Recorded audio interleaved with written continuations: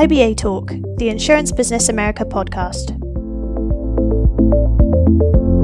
When considering the insurance industry's response to the pandemic, what has been working well and where is there room for improvement? In this timely episode presented by ITC, we are joined by CEO Laird Rixford. Laird sits down to discuss trends he's identified among the insurance industry's response to COVID-19 and areas he still sees room for improvement.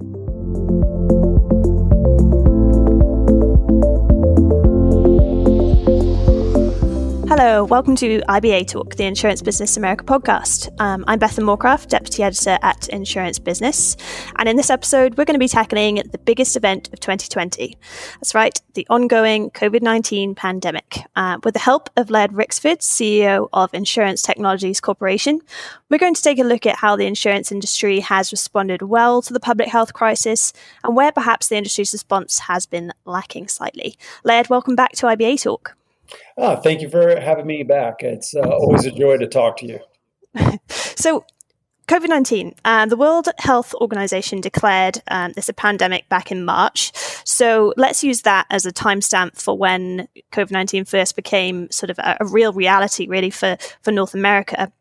So since March, what were the immediate, potentially some of the short-term impacts of the pandemic on the insurance industry? Really saw an instant impact in the number of transactions going through the market. They dropped serendipitously immediately upon the real impact in early March. We had a ongoing weather report where we regularly talked about where we were seeing these decreases, and these decreases dropped to 35% below the expectations of where the market generally should be. And it happened at the worst time because it's generally the February, March, April timeframe when a lot of people renew their insurance, whether it be with tax returns or just the standard cadence that they've always had of renewing their insurance. And all of that was delayed. And then so really that immediate short-term impact was the market just dropped out. And everybody was worried. You had carriers that were refunding providing rebates and refunds back to customers. They were delaying payments. They were doing everything they could to stay ahead of the narrative that insurance was in trouble.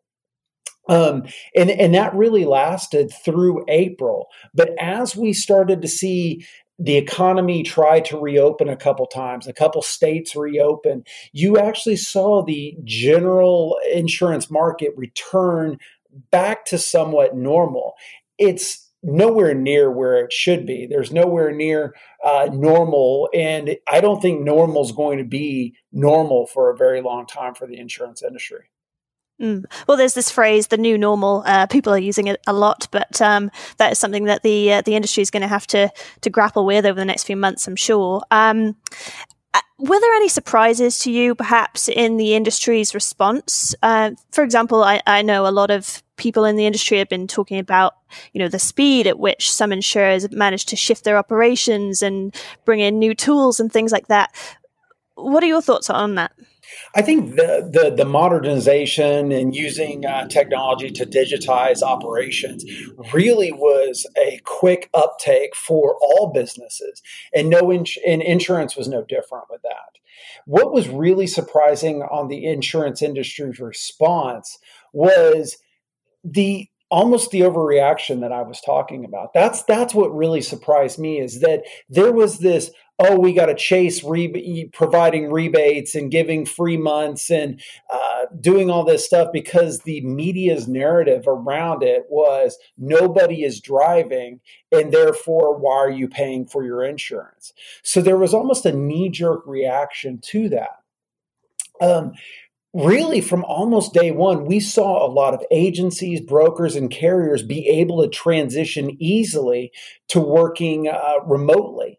And I think that that's just really a testament to the technology that supports the insurance industry right now, is that it does allow that really mobile agent and broker to be able to meet the needs of today's mobile consumers, where consumers are looking to buy when and where they want. And the agents and brokers need to meet those needs. So it's really surprising to see everything that has been talked about over the past few years getting proven that you can meet the needs of a consumer anywhere you are. So is it fair to, maybe describe COVID-19 as a little bit of a catalyst for the industry? As you said, this has proven we can make these changes. Companies can do this quickly. So has this been a catalyst for change? Absolutely. And it's opened people's eyes about how consumers really want to interact with their insurance. Is while we saw walk-in, regular traditional traffic into insurance agencies dropping by 25, 30, 35% in some cases, what we saw was an uptick online. We saw an uptick. We were 10, 15, 20% above expectations during that same time period because consumers couldn't go out, couldn't directly, so they were using the web. That's what has changed throughout all of this, is that now that traffic has remained at that higher level as consumers have gotten out of this mindset. I have to walk and talk and, go grab a salad with my insurance agents as we talk about all of my coverages.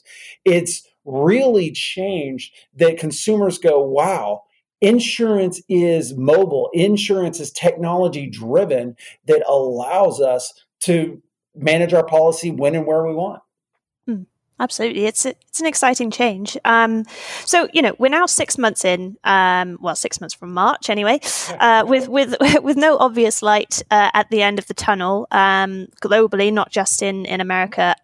So with that in mind, what are some things that perhaps the industry can be doing better? What do they need to focus on as we continue through this period of uncertainty?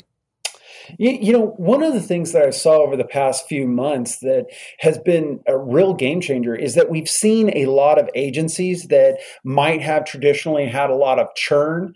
They've actually seen their business retain better, and they've worked at retaining that. They did it through either working with their carriers to forgive payments, delay payments, whatever it may be. But we are seeing agencies with increased policy in force counts, really due to this whole mindset of I need to keep these customers because there's not a lot of shopping happening. A lot of customers that were traditional shoppers, always trying to find the best price, always, getting a new car, always having that thing that created churn inside of an insurance agency.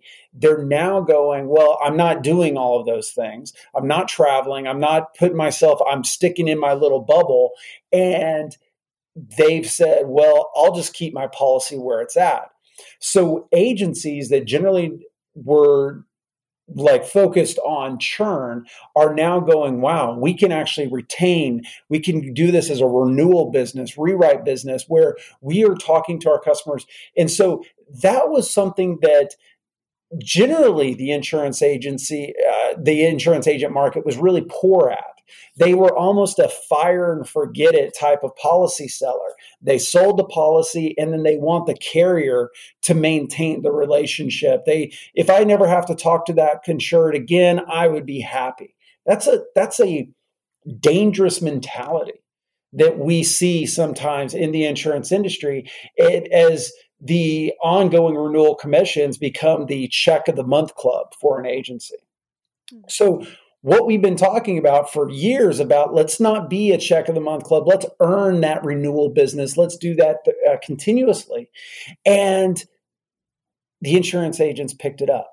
That's what they did better during this time. But what's the script has now flipped is where they need to be better is engaging that new business, bringing people into their agency. Generally, they were focused on bringing new people into their agency. That was their focus because they were on the check of the month club. But once it was fire and forget. Well, now they see that they can do both sides, and they need to be competitive because all of the Progressives, the Geicos, the State Farms, the Liberty Mutuals, all of these carriers and these direct writers, they've already set up their infrastructure to work completely consumer driven, remotely and mobile. In fact, Geico is now kind of just opening local offices, but they've operated almost their entire history without a local office to walk into. And so agencies and brokers, and really the carriers that support those agencies and brokers, they need to continue to catch up when it comes to how to engage new business inside an agency. Mm. So, with that in mind, with COVID-19, obviously agents can't do as much in-person business. So what tools, what technology perhaps can they tap into to drive new business and bring in new clients to the book?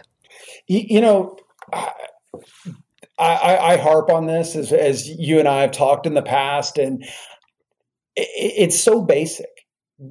It is one thing, having a website. I know that a lot of agencies have a website, but just throwing up a business card on the web is not where it starts. You've got your names out there, whatever, but it is so much more than that. It is having great content, being well visible on search engines, local search, because when you're searching for, I need insurance, while you might not be walking into an insurance agency or having in-person business, Google's local search works the exact same. So does Bing, so does Yahoo. It tells you who's closest to you and gives them the phone number. You press the button that says call, or you press the button that says look at their website. But once they're there, once those consumers are on your site, you need to offer them the same things that are being offered by those direct writers, those large insurtechs, whatever it may be. They need to be able to get instant quotes directly on your website. And what makes an independent agent really unique is that you're independent and you can choose and you provide choice to the consumer. And that's what consumers are truly looking for, is choice and the ability to self-serve themselves when they want. So having a comparative rater directly on your site that provides multiple rates is imperative. Mm-hmm. But even then, once you close that business, once you retain them, they're not going to be able to stop in and make a payment. They're not going to be able to, ask you to fax them their or email them their policy ID card or the deck page, because they're remote, you're remote. And so you need to have a self-service portal with an agency management backing in the back end that allows them to self-service their clients. These are all the things that are out there and that agents are missing when compared to the carriers and the consumers that are enjoying those features with the carriers. So that's really the technology that needs to be instilled, because that is what they're currently getting from everybody else. Why are they not getting it from the agent broker? I mean, all of that sort of it makes sense in today's sort of digital consumer world. For a traditional insurance agency who perhaps doesn't have all of that at the moment, some of those changes may seem a little daunting. So, they might think, how am I going to become an expert in SEO? How am I going to get my website at the top of the Google search, etc.? Where can they start? What advice do you have on sort of digitalizing an agency so that they can survive in this sort of current environment? You have to start somewhere. And I will always start that this is a marathon and not a sprint. Is that everybody has heard of the app, the Couch to 5K, where you're a couch potato and you want to run a 5K. It doesn't have you run 3.1 miles on the first day. It walks you walk for the first few days, and then maybe you intersperse a little bit of a run, and then it's 2 minutes running and 5 minutes walking. You're taking these baby steps to get you to where you need. You just need to start somewhere. Having a plan, having a marketing plan that includes not only where you are, but where you want to be. And then once you have those two items, you can provide a path for your agency's marketing. And a website is nothing but marketing. If you watch a current Geico ad, Progressive ad, State Farm ad, they don't give phone numbers out anymore. In fact, some of the ads don't even give their URL, but you know how to search for State Farm. But they give their URL, visit us at statefarm.com, whatever it may be. And that's the landing page of all of your marketing. So you have to start with a website and then you can build on. But it should not be daunting, because these tools are readily available for many of the technology vendors that are out there serving. And the reality is they do it for you. They'll set up the website. You can ask them to handle your SEO, your social media, your content. They can provide you comparative rates right on your site, integrated right on your site. They can set up those portals for you, and you have it. But that's actually, Bethan, the easy part. Is calling up, getting that going, rolling down the street and getting that to happen is the easy part. It's then maximizing the value that it can provide by making sure that you are always engaging your customers. Go to our website to make a change. If you can't get a hold of us on the phone, you're remote, you're out, you're on your phone, you're driving, whatever it is, you can always use our mobile website to look up your ID card if you get pulled over or something like that. It is, once you have it, it's not just a put it out there and hope that it does the job. You have to build its presence. And what I do is I always use an analogy of, it's like putting a billboard in the middle of West Texas, way off of the highway, just putting this really great looking billboard that's got a fantastic message in the middle of the fields that nobody sees. Well, one day someone says, there's a billboard in the middle of nowhere in West Texas. And then there's a little bit of word of mouth, and there's generated word of mouth. And then people start driving to the billboard. And then all of a sudden there's a little dirt road that goes to the billboard because everybody was doing it. Then it becomes a tourist attraction where people are showing up at the billboard, taking pictures. And then all of a sudden there needs to be a gas station because it's in the middle of nowhere and people are they're running out of gas getting out there. And then they've got this billboard that they just really love to go see, and then it creates a community, and then all of a sudden there's a road, and that community grows, and then there's a highway, and doesn't happen overnight.